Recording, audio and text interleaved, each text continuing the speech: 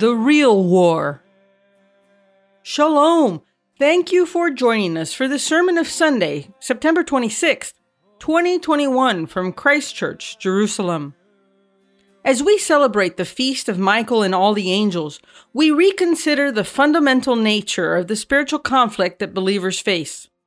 The devil is first and foremost a deceiver and has convinced many in our generation that God is nothing more than a pious myth and that the message of Jesus is irrelevant. By holding to the testimony of Jesus, we expose such lies, not only by our words, but also through committed discipleship that emphasizes keeping God's commandment, loving our enemies, and supporting others in the community of faith. We begin with the lectionary readings. The first reading is taken from the book of Revelation, chapter 12, verses 7 to 17. Then war broke out in heaven. Michael and his angels fought against the dragon, and the dragon and his angels fought back. But he was not strong enough, and they lost their place in heaven. The great dragon was hurled down, that ancient serpent called the devil or Satan, who leads the whole world astray. He was hurled to the earth, and his angels with him. Then I heard a loud voice in heaven say, "Now have come the salvation and the power and the kingdom of our God and the authority of his Messiah. For the accuser of his brothers and sisters, who accuses them before our God day and night, has been hurled down. They triumphed over him by the blood of the Lamb and by the word of their testimony. They did not love their lives so much as to shrink from death. Therefore, rejoice, you heavens, and you who dwell in them. But woe to the earth and the sea, because the devil has gone down to you. He is filled with fury, because he knows that his time is short." When the dragon saw that he had been hurled to the earth, he pursued the woman who had given birth to the male child. The woman was given the 2 wings of a great eagle, so that she might fly to the place prepared for her in the wilderness, where she would be taken care of for a time, times, and half a time, out of the serpent's reach. Then from his mouth the serpent spewed water like a river, to overtake the woman and sweep her away with the torrent. But the earth helped the woman by opening its mouth and swallowing the river that the dragon had spewed out of his mouth. Then the dragon was enraged at the woman and went off to wage war against the rest of her offspring, those who keep God's commands and hold fast to their testimony about Jesus. This is the word of the Lord. Our second reading this morning is taken from the letter to the Romans, chapter 12, verse 9 to 21. Loving action. Love must be sincere. Hate what is evil. Cling to what is good. Be devoted to one another in love. Honor one another above yourselves. Never be lacking in zeal, but keep your spiritual fervor, serving the Lord. Be joyful in hope, patient in affliction, faithful in prayer. Share with the Lord's people who are in need. Practice hospitality. Bless those who persecute you. Bless and do not curse. Rejoice with those who rejoice. Mourn with those who mourn. Live in harmony with one another. Do not be proud, but be willing to associate with people of low position. Do not be conceited. Do not repay anyone evil for evil. Be careful to do what is right in the eyes of everyone.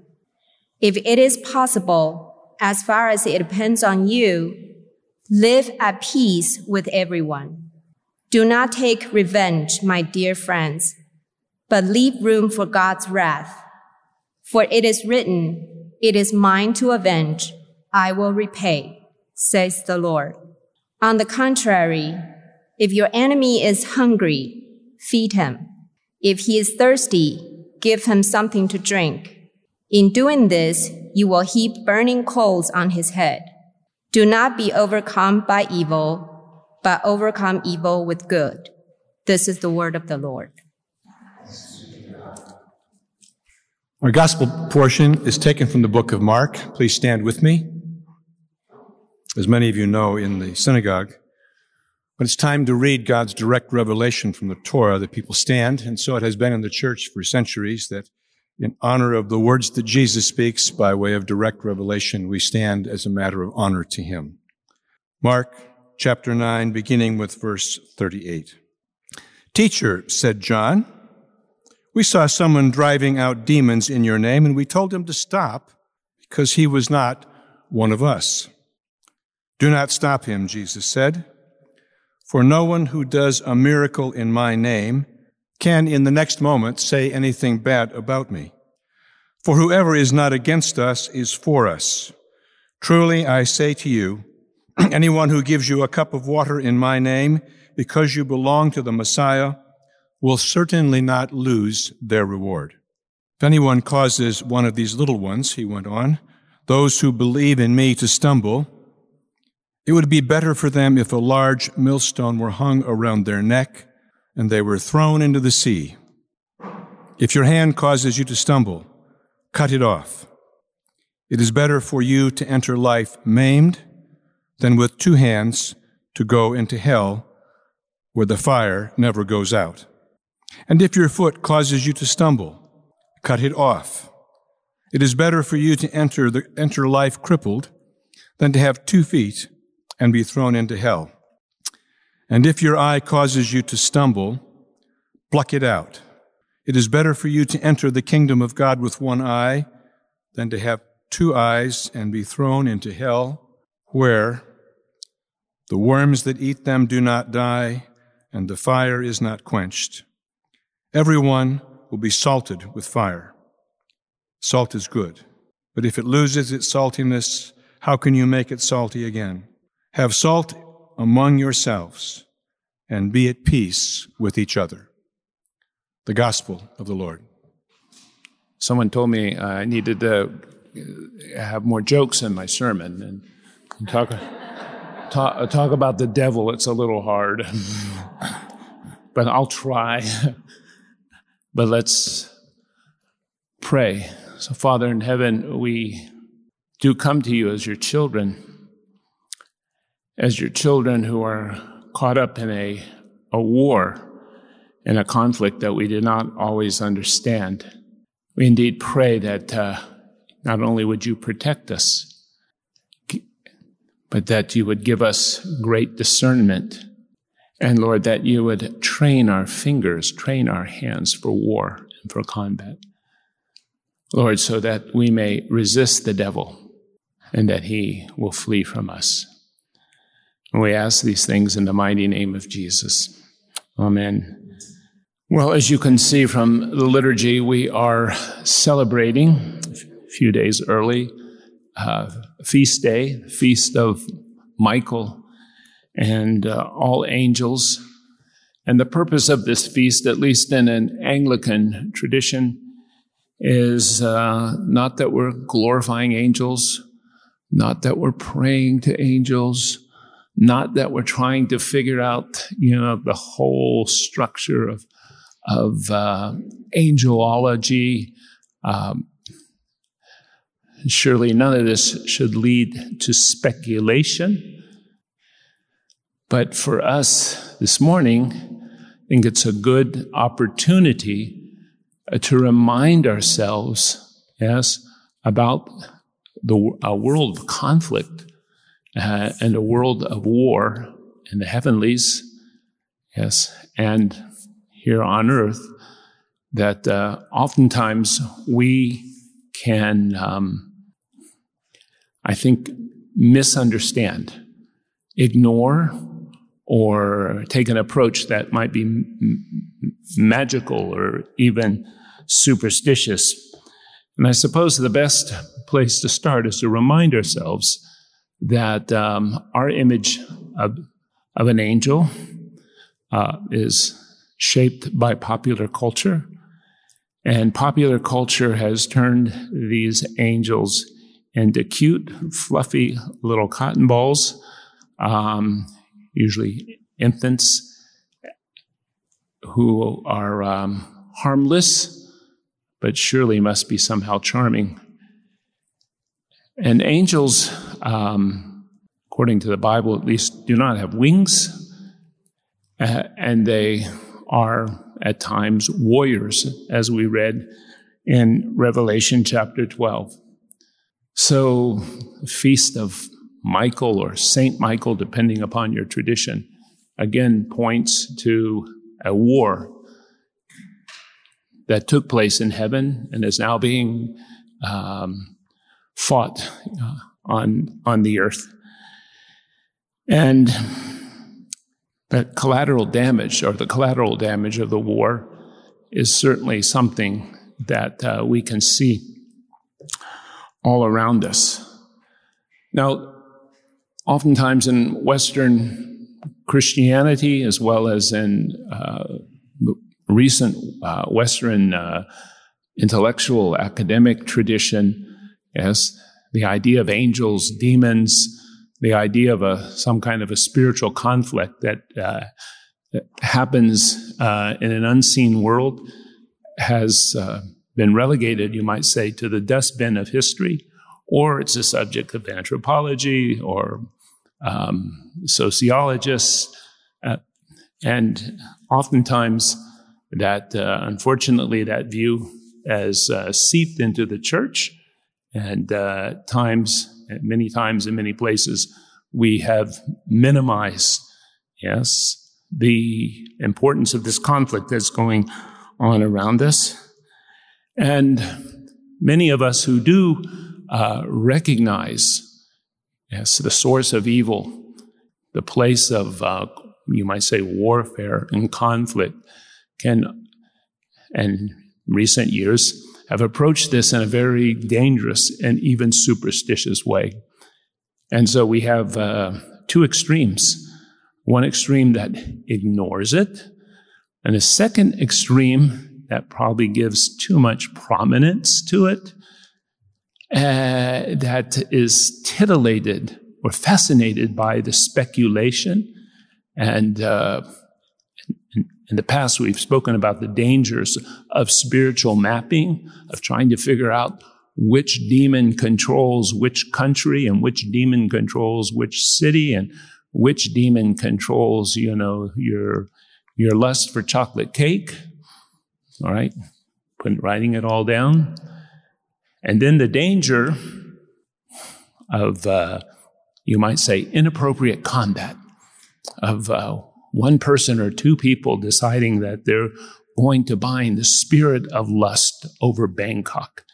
And in the past, you can listen to podcasts from previous years, we've mentioned simply how dangerous that is. Maybe we remember the incident in the book of Jude. And in the book of Jude, Michael, the archangel, fights with Satan over the body of Moses. And Michael didn't come and say, look, I've got a lot of power. I'm the emissary. I'm the right-hand guy next to God. Satan, don't, mess with me. Michael's words to Satan was, the Lord rebuke you. Yes, I've come in the power of the Lord. I've come in the power of the Lord. And I think the reason that the Bible doesn't tell us a huge amount, tells us enough, but doesn't tell us a huge amount, is that so that we can avoid speculation that ends up being dangerous, and that we do not focus on the wrong thing.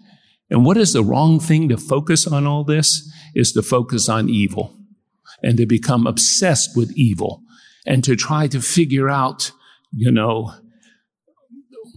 what is doing what and how is it happening. And in the end, we don't, by doing such things, we don't practice the presence of the Lord. We don't have His peace. We don't have His courage. People become fearful and they shrink back. Yes. It ends up, being dangerous in the life of the believer. I think the other thing What the other problem in all of this is that if we have the wrong focus, yes, we have the wrong answer to the problem.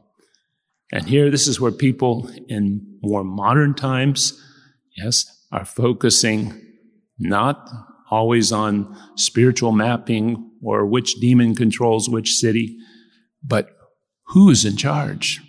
Yes, surely there's a conspiracy.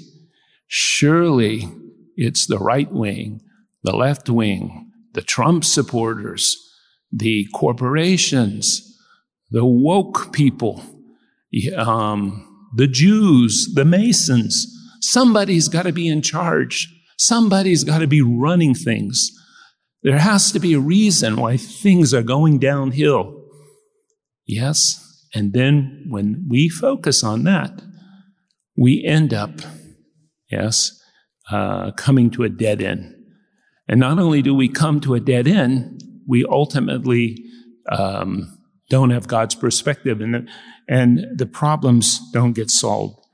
In Revelation 12, in all three of our readings, I think say something very practical, if not very hard to us. Yes? Revelation 12 is read traditionally on this feast day. It's Michael throwing Satan out of heaven. The people will always ask the question, did this happen, or is it going to happen in the future? I think from the text that it happens at the ascension of Jesus. It happens when Jesus is exalted after his death and resurrection. Yes, after the victory that he wins over Satan by giving himself over as a lamb to be slaughtered. So at the exaltation of Jesus, yes, there is the introduction of this dragon. This dragon is red, and we come back to that in a moment. This dragon has 7 heads and 10 horns and 7 crowns. So the dragon will be a deceiver in that it will always try to imitate, imitate Jesus, so that people ultimately will focus on the dragon or worship the dragon. It will try to take people away from God, the Creator, and His Son.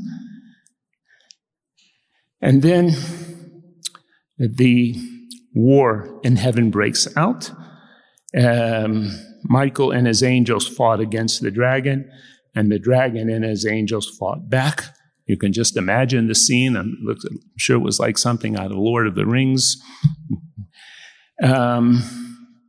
But he was not strong enough, and they lost their place in heaven. The great dragon was hurled down, that ancient serpent called the devil, who leads, here's the main characteristic here of the devil, he leads the whole world astray. Yes, that he's a deceiver. And I heard a loud voice in heaven say, yes, now has come the salvation and the power and the kingdom of our God and the authority of his Messiah, for the accuser of our brethren who accuses them before our God day and night has been hurled down. Wow, there's a defeat for this. You might breathe a sigh of relief. Yes, Satan has been defeated. And before you catch your breath and get too relaxed, it goes on to say, they overcame him, meaning the brethren, by the blood of the Lamb and the word of their testimony. They did not love their lives so much as to shrink from death. So Satan has been thrown down from this heavenly place, but he's thrown down to earth and somehow he's corralled. Yes, or he's you might say, confined to earth. And the believers, the faithful, the followers of Jesus, they're not somehow caught in a crossfire. All of a sudden, we become participants in this war. We're now combatants. And we are now in a fight with evil. and in fight with Satan, which is sobering enough. But I think what's important in all of this is how do we fight? How do we respond? How do we defend ourselves? And when I try to answer some of these questions, it's not simply about, I want to defend myself from the devil. I want my family to be protected. I don't want anything malicious to happen to me. And of course, that's a very good and natural thing to want. But there's something else at stake here, and that's the kingdom of God. Yes, God, at this moment, is working to establish his kingship amongst people, to take control of the lives of his creation, to then bring healing and salvation and restoration and repentance.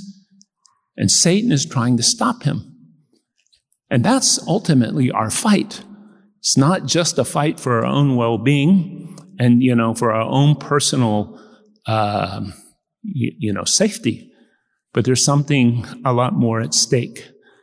And so here are the weapons in which we fight. They overcame him by the blood of the Lamb and by the word of their testimony. Yes, they overcame Satan.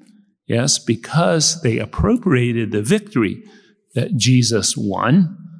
Yes, by giving himself and being led as the lamb to the slaughter.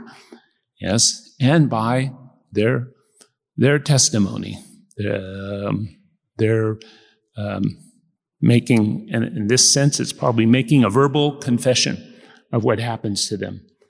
They did not love their lives. They did not shrink from death. Therefore, rejoice, you heavens, and you who dwell in them. But woe to the earth and the sea, because the devil has gone down to you. He is filled with fury, and he knows that his time is short.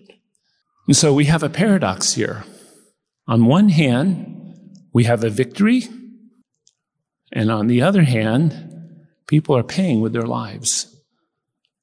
If we go down later, it talks about this woman who is the mother of the Messianic community or the Christian church. This woman who gave birth, to the community is brought into the desert. And on one hand, she's protected by God. And yet on the other hand, people are being killed. And people are being killed and martyred for their faith. Roger's going to say something about this a little bit later when he talks about his recent experience going to Jordan and visiting Iraqi refugees, Christian refugees, who had to flee because of ISIS. And then it goes on to say,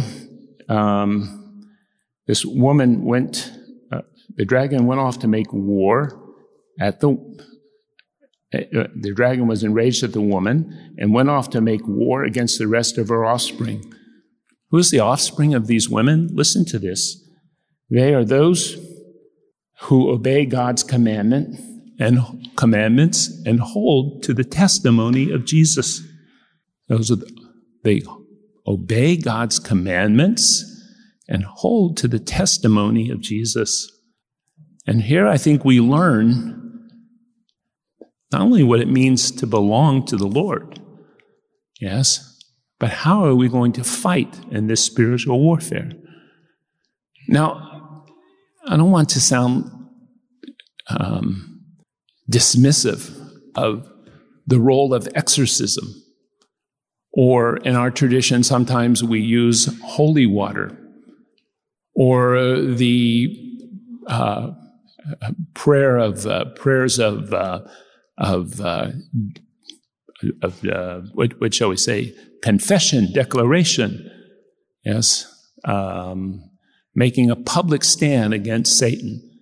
All of these things have their place, but they're no substitute. They're no substitute, for the word of our testimony and the preparation or the willingness, Yes, for us to give our lives as Jesus did.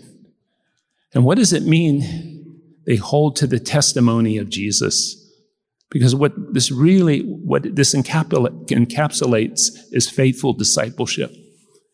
Yes, you might say our weapon, the weapons of our warfare.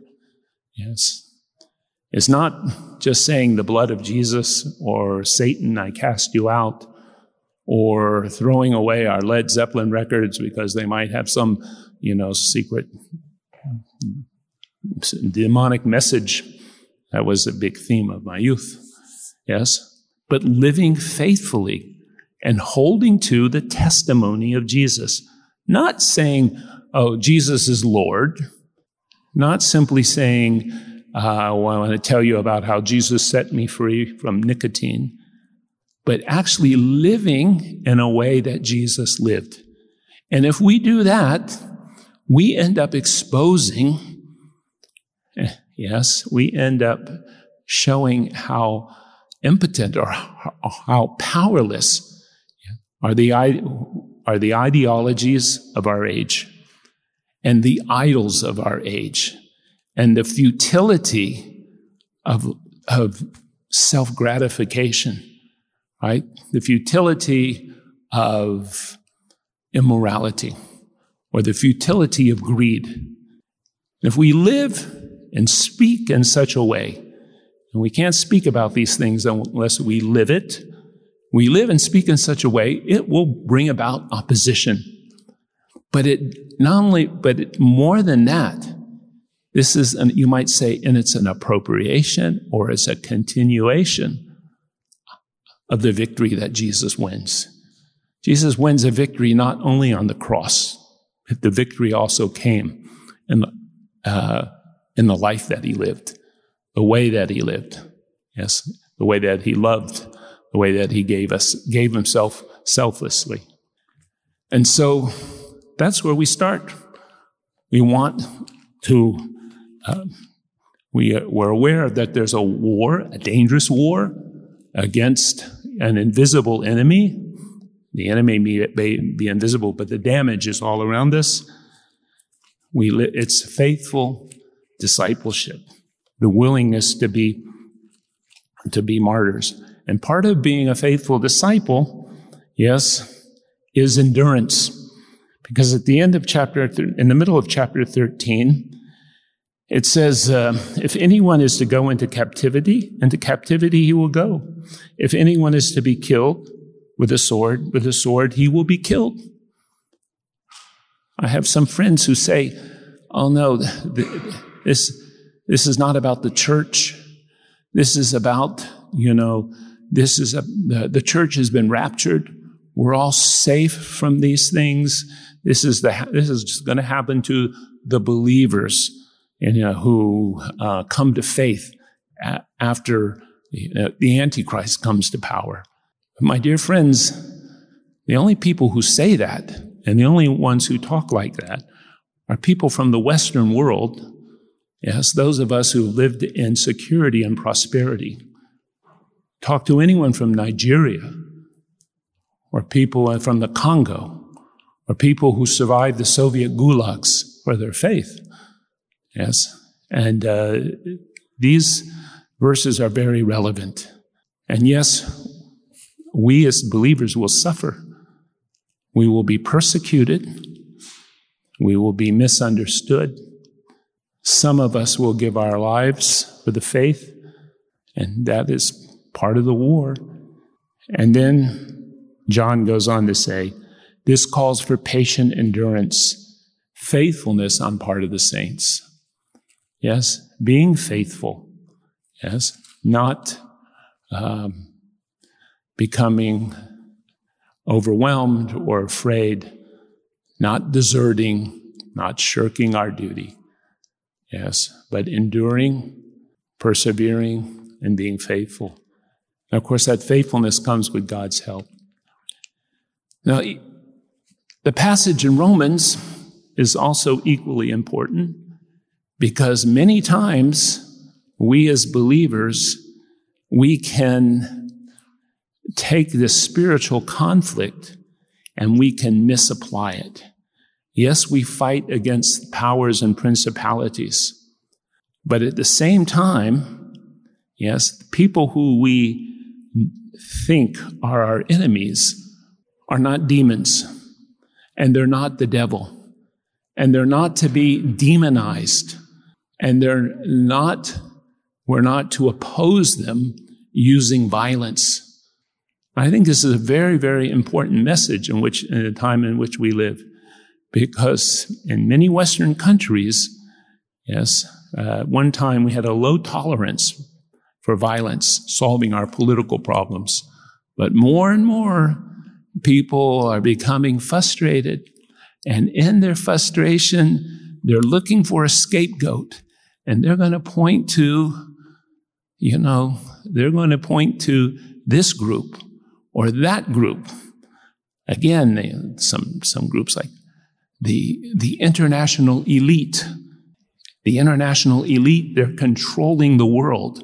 They're trying to bring some new world order. Believe me, dear friends, there will never, ever be a new world order. The only new world order that will come about is when Jesus comes back. In the meantime, I don't care what anybody writes or thinks or plans, we will continue with the old world disorder, yes, of murder and idolatry and greed and human division, yes, and divisiveness of one ethnic group against it. You can be sure of all that. But how are many people, especially believers, how are they going to engage in this fight? Well, it's going to be political. And I'm not saying politics isn't important. It is. But on the other hand, yes, the way that we look at those who oppose us, the way that we scapegoat people, the way that they become an enemy, then follows hatred. Yes, then follows kind of a frustration. The only thing we can do about these people is going to have to engage in violence. Yes, this guy 2 years ago who shot up the synagogue in Pittsburgh because the Jews were somehow controlling the world. And the guy was so frustrated he couldn't take it anymore. Yes, he couldn't take it anymore. He had to go in there, and somehow, stop this, one world conspiracy. But what does the book of Romans tell us? Even those who ideologically oppose us or oppose us practically, Paul gives some very, very good advice. It's practical advice. And we can say, oh, no, it's not spiritual. No, it's very spiritual. Can't separate what's spiritual from what's physical. And his advice is simply this: love must be sincere. Hate what is evil, meaning don't compromise with evil.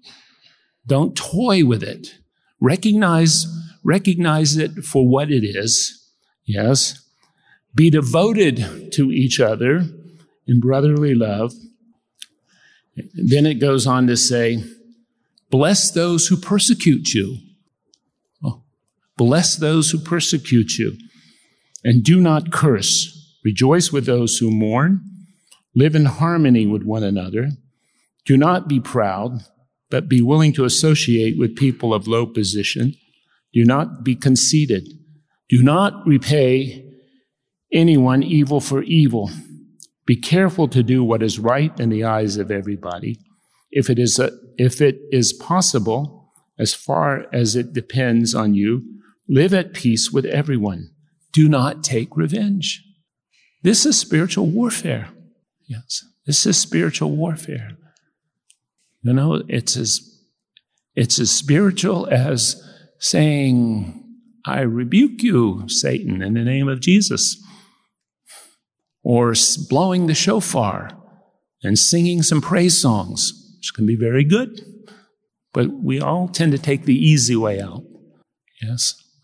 The hard way is faithful discipleship and endurance and perseverance. Yes. And a refusal to scapegoat people, to begin hating them, to begin blaming all our problems on these left-wingers or these right-wingers.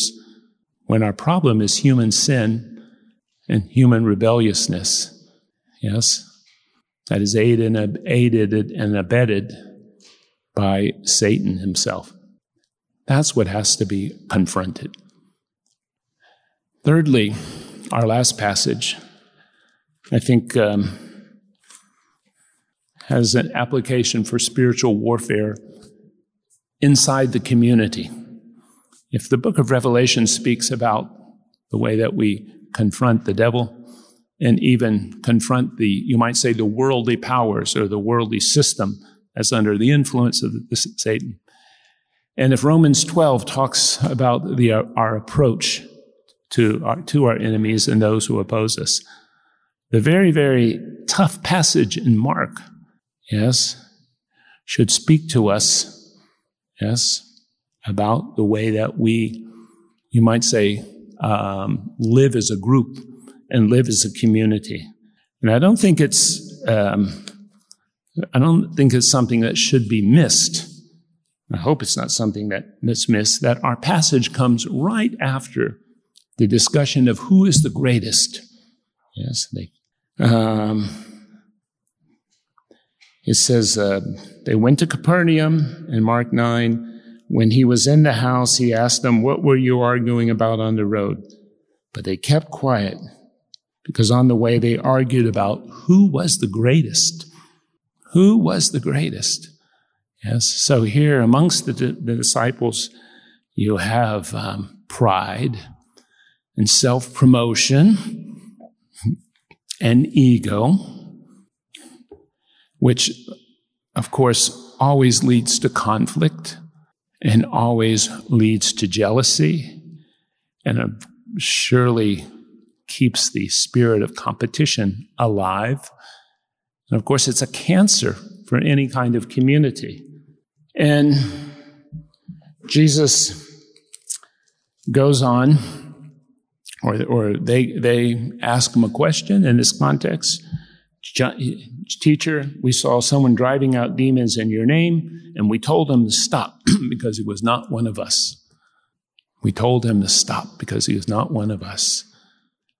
And again, this spirit of, I want to be special, or I want to be chosen, but nobody else can be in our group, or nobody else understands what we understand, therefore we're going to exclude you. You know, Jesus rebukes them. And that rebuke which was good then, is good for us now. Because the body of Christ, the body of the Messiah, has an insane, an unfortunate amount of division. And it's not simply division about doctrine, although there's some of that. It's division about, I have a kingdom and I don't want you to intrude into my kingdom. Or I've built up something here, a denomination, a system, some followers, and I have to preserve these. And the way that I preserve these is saying, you're all wrong and we're all right. We understand the truth and you don't. And here Jesus rebukes his disciples, yes, for their pettiness and you might say, their inability to see God's bigger picture, to see the way that God is at work among other people. Yeah, I wouldn't take this in the most inclusive way possible, but other people who recognize the authority of Jesus. Other people who might be, in our context, Roman Catholics or Greek Orthodox, or, Presbyterians. Yes, that God is at work through them and that the kingdom is advancing through them. And what gives an opportunity and a place for the devil, according to Ephesians chapter 4, is division and backbiting and jealousy. So if we want to preserve, you might say, or safeguard ourselves from the deception of the devil or the influence of the demonic, well, It's not only being faithful in our discipleship, it's not only making sure that we love our enemies and bless those who persecute us and not to demonize them, but it's to guard and watch the unity of the body of the Messiah. But there's something even more dangerous, equally dangerous. Jesus goes on to say, after saying, no one does a miracle in my name, can in the next moment say something bad about me. Whoever is not against us is for us. I'll tell you the truth. Anyone who gives a cup of water in my name because you belong to Christ will certainly not lose his reward. So Jesus is encouraging us to nurture each other, help each other, provide for each other. We have some of that in Romans chapter 12. And so here we have the inclusive Jesus. Yes. And today we've painted Jesus to be very tolerant and somewhat hip, welcoming everybody,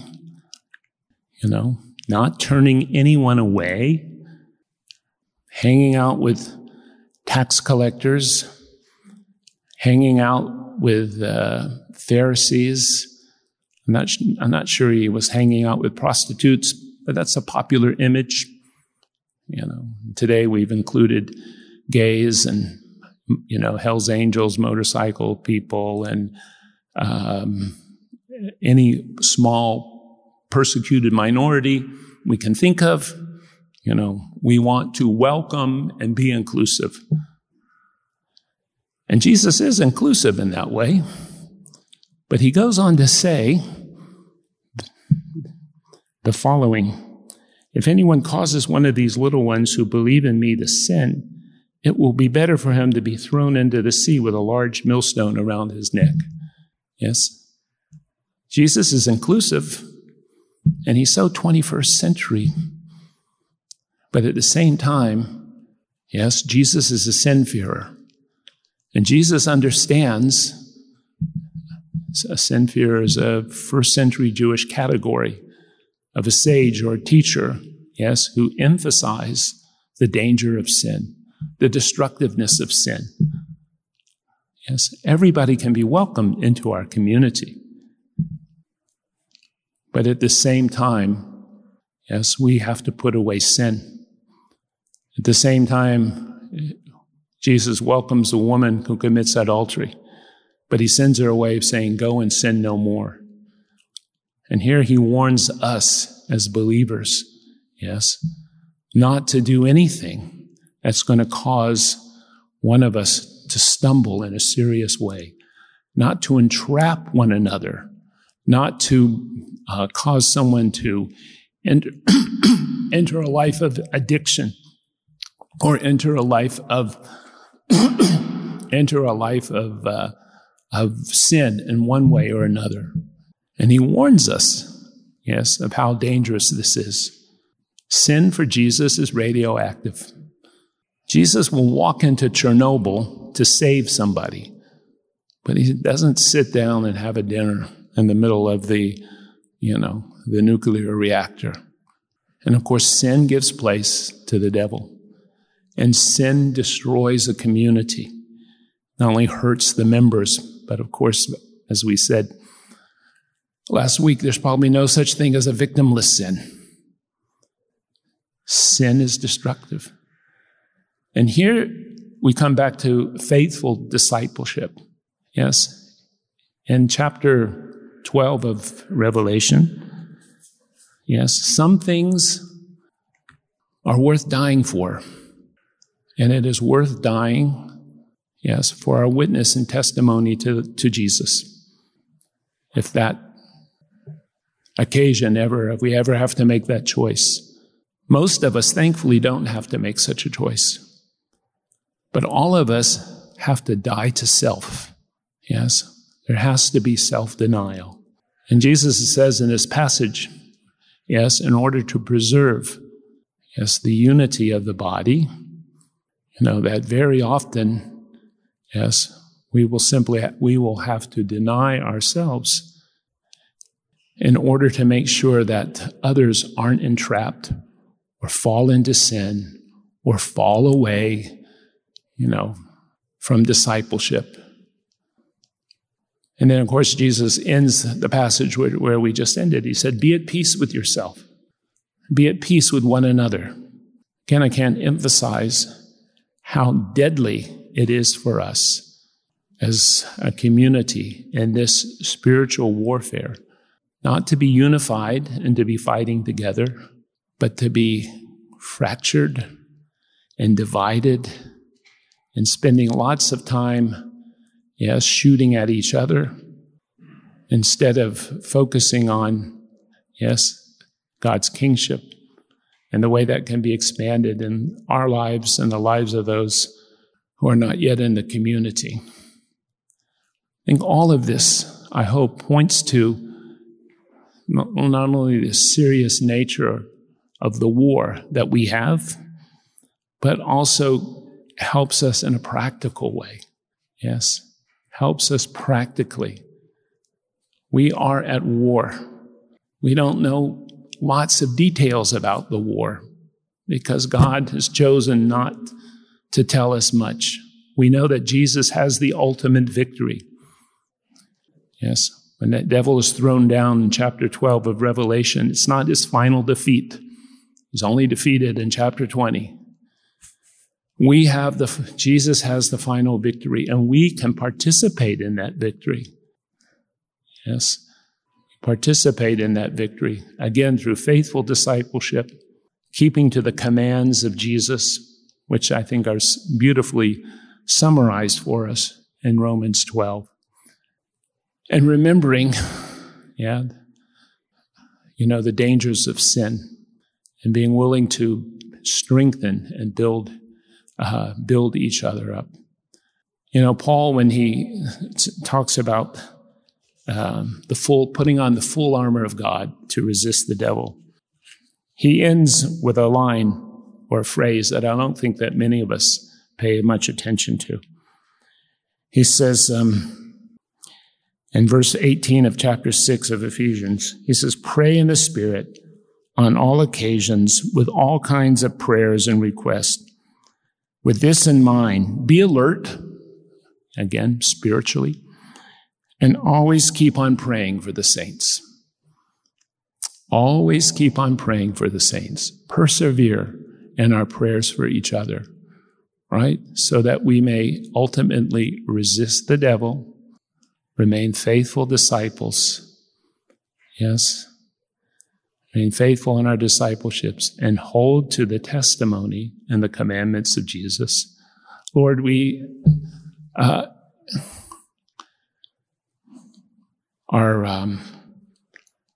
as your children, sometimes so unwise, and sometimes we're naive, and Lord, sometimes we are not discerning. But I pray that for us as a community, that indeed you would make us discerning. And Lord, I pray that in the face of the opposition, so much opposition that we face as your children in your community in this place where we live, pray that you would give us the gift of courage so that we will not be afraid, and give us a good understanding, yes, or a good appreciation of those things that we have that will indeed bring defeat to the devil and allow for your kingdom to be expanded locally and regionally and internationally. Amen. Thank you for listening. If you've been blessed by this teaching, let us know by leaving a comment on our Facebook page, on SoundCloud, or by leaving a review in Apple Podcasts. You can offer practical support by giving a donation at christchurchjerusalem.org. Thank you, and blessings from the City of the King.